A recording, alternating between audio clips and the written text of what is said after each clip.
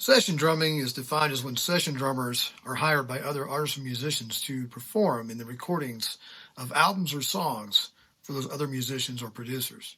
In the next half hour or so, I'm going to get into what it takes to become a session drummer in the studio or as a remote drummer at home.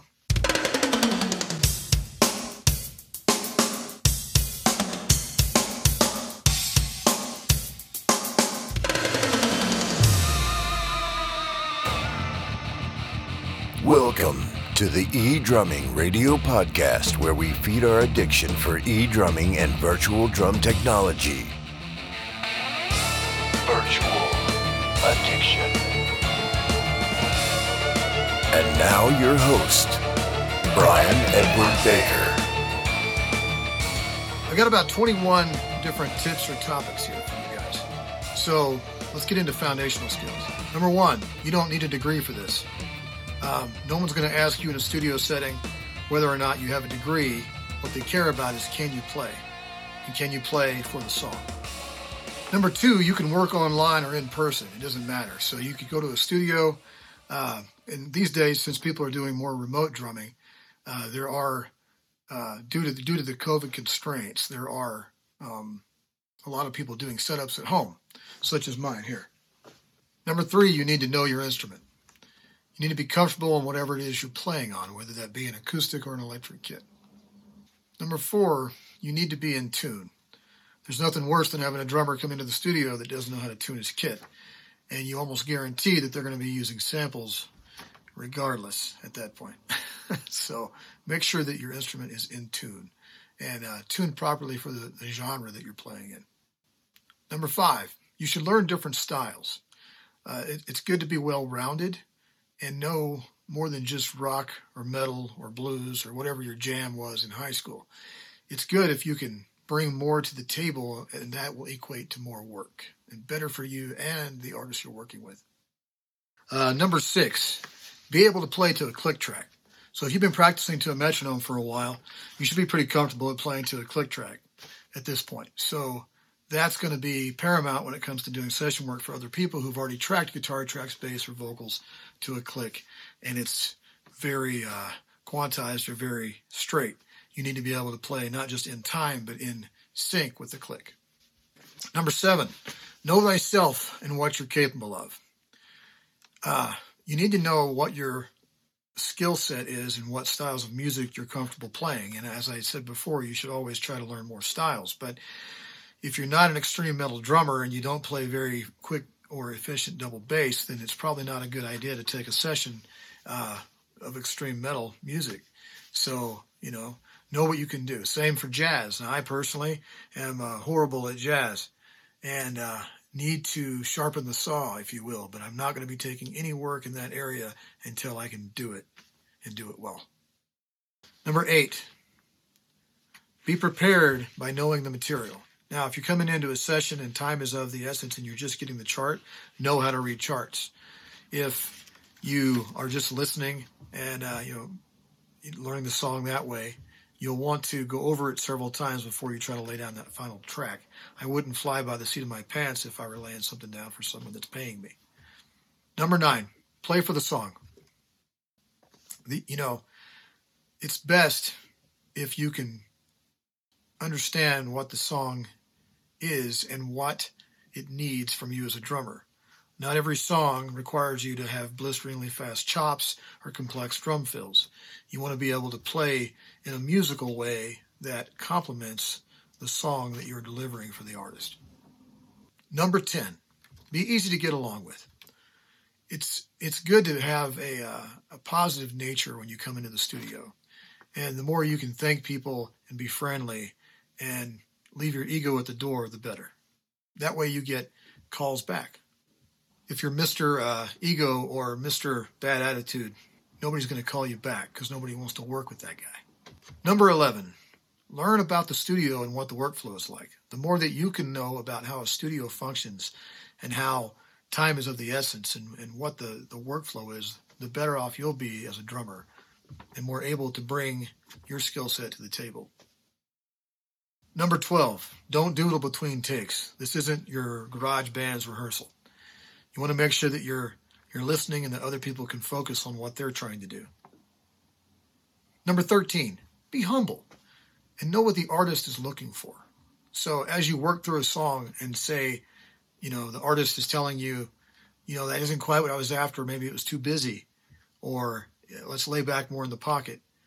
That's the key to getting through the session, is understanding that if you interpreted something wrong and being able to pivot so that you can get it right the next time. All right, in this next section, I'm going to want to talk about gear. So let's go into that now. Number 14, let's get into the gear for the studio with real drums. So first, you're going to need a drum kit, and that's pretty obvious. But something of a good wood tone. You could shoot for maple or you could shoot for birch, but I would recommend shells that are a decent quality. I would have a variety of snare drums to suit different purposes. So a good wood snare, a good metal snare at a minimum, and then possibly a bronze or something like that, or brass, just to have that third option. It might also have various sizes of snare drums. Typically, people are going to want a 14x5, something like that, but you might find yourself in a situation where you want that 14x8 Danny Carey snare drum, or that piccolo that you've had in the closet for years. Different cymbals. Not all cymbals are made for all genres of music, and while you can get a universal setup for Sabian or Zildjian, it's good to have those dry jazz cymbals if jazz is what you're doing, or possibly something for country or something for rock. And surprisingly enough, metal cymbals don't always have to be the heaviest cymbal in the vault.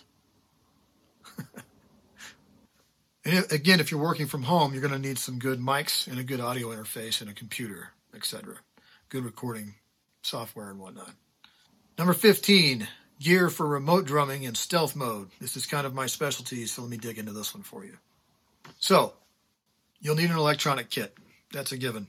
If you're going to be in stealth mode, you got to have something like a Roland or an Alesis Strike, something decent that's not going to have loud cymbals, something with mesh heads, and it's quiet to play on. You obviously will need a computer to record on. Apple or Windows, it doesn't matter. Just something with a good amount of RAM and storage space. You're going to need recording software. Again, I use Studio One, and just about anything would work. Reaper, Pro Tools. You're going to need virtual drum software. Now, this one gets a little tricky, but it's basically a software that runs inside your recording software on your DAW. And you capture the MIDI from your, electric kit, and the audio that you will actually be using is the audio from your virtual drums. Now, there's different brands, different companies. I'm pretty brand agnostic, but I primarily use Stephen Slate drums, but there's Addictive Drums, there's Superior Drums 3.0, or whatever's out right now. But yes, absolutely a virtual drum software. You'll need an audio interface. That goes without saying. Primarily, it's for your reference monitors, because you run a MIDI cable from your electric kit to your computer to control your virtual drums. But then when you go to listen back, you're going to need that audio interface for your earphones or your reference monitors. Speaking of earphones, you're going to need earphones at a minimum, and probably some decent studio phones or earbuds. Where are my earbuds? I can show you guys, but yeah. In-ear monitors are probably best for the in-ear thing, and if not, you can get over-the-ear headphones. All right, for this next section, we're going to get into the business of drumming and freelancing. Here's my tips for that. So number 16, you need to set expectations about revisions, especially if it's your own business. So while you would go into the studio if hired by a producer, and in that scenario, you do however many takes whatever it takes for them to get the take that they want, you want to keep in mind in that scenario that, the less takes, the better. If you can nail it quicker, the better it is for everyone, the cheaper and the less expensive it becomes. And if you want calls back from that producer or artist, you need to be on your game. Now, if you're freelancing at home and you're the boss, you still want to have an expectation that you set for your client. So whether that's 3 revisions or 5, or, you need to give them a reasonable amount of times that you could redo the take, just in case your vision doesn't meet their vision. And this also saves you from those revision hell nightmares that sometimes come up when an artist just isn't conveying what they want, or you're not understanding what they need. And sometimes in that situation, you want to have a way to cut ties or say, this is it. And it's better to have the contract and send a complicated project away than it is to have unlimited revisions that you're doing and you're just burning time and money. Number 17, I just touched on this, but yes, you want to have a contract. You absolutely want to have a contract, especially if you're working for yourself. And that protects you and them from misunderstandings. Number 18, if you're just getting started in the freelancing world, you want to use an online marketplace. And number 19, I guess, would be a specific on that to get granular for you. Fiverr and Airgigs are great places to go for getting started. They have a wonderful platform where you can create a profile, etc. And speaking of that, if you do sign up for Fiverr, just go ahead and make your profile. It's free. You want to use good photos of your face, not just your drum kit, because people hire people, not drum sets. So while it's good to put a drum set picture on there, or maybe a shot of your studio, make sure that you give them a picture of your ugly mug and smile. You'll also want to use and include good audio examples. So if you've already done some work and you've got some tracks you could borrow from a previous client, or if you got something in your records of your own, put up the best audio files you can. Make sure that they are diverse, though, that you're showing that not only do you play rock and metal, but you also do blues and country or jazz or whatever, however many styles you can show off. Number 20, have a marketing plan. I can't say enough about me getting started and building my first website and thinking that traffic was just going to appear. If you build it, they will come, right? That's completely wrong. You want to learn how to build a website, say a WordPress site, but then you need a marketing plan to actually make sure that people are aware that you exist. And you will make more money if you get off the platforms of Fiverr and Airgigs and places like that, if you can control your own traffic to your own website and get your own signups and workflow. So you need to learn, A, how to build a WordPress site, and B, learn to run Google and Facebook ads. The quick tip on that, and I'll let you Google it to dig out more information, is Facebook is an interest-based marketing, interruption marketing, if you will, where people just scroll through and see something if they've been targeted. But the leads tend to be less solid because you don't know whether they're in the budget and searching for something like session drummers right now or not.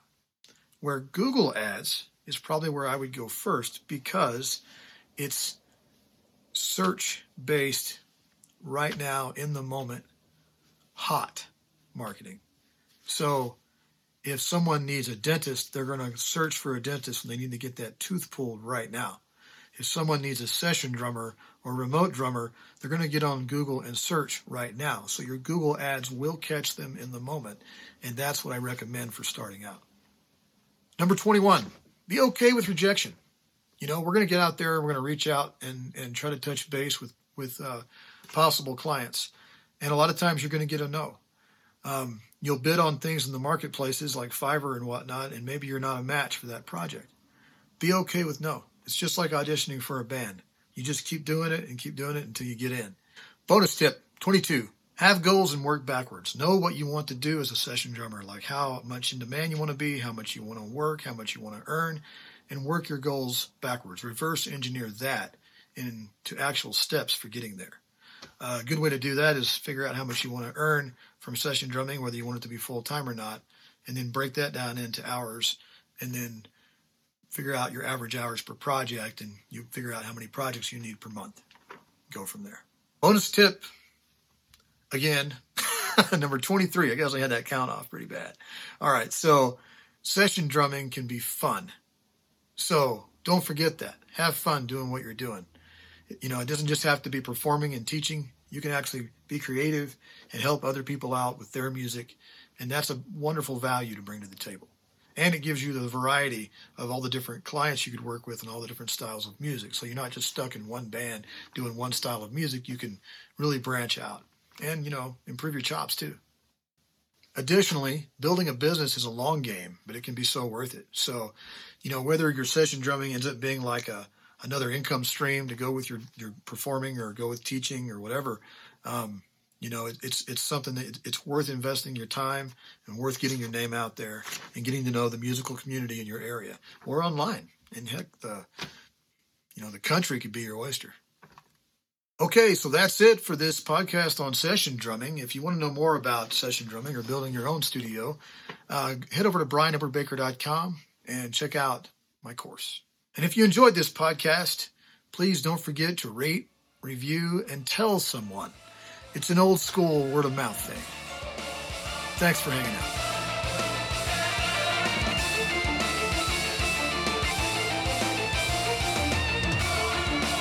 Thanks for listening to the eDrum Radio Podcast. Get more fuel for your eDrumming addiction at brianedwardbaker.com/eDrummingRadio. Until next time, thanks for hanging out.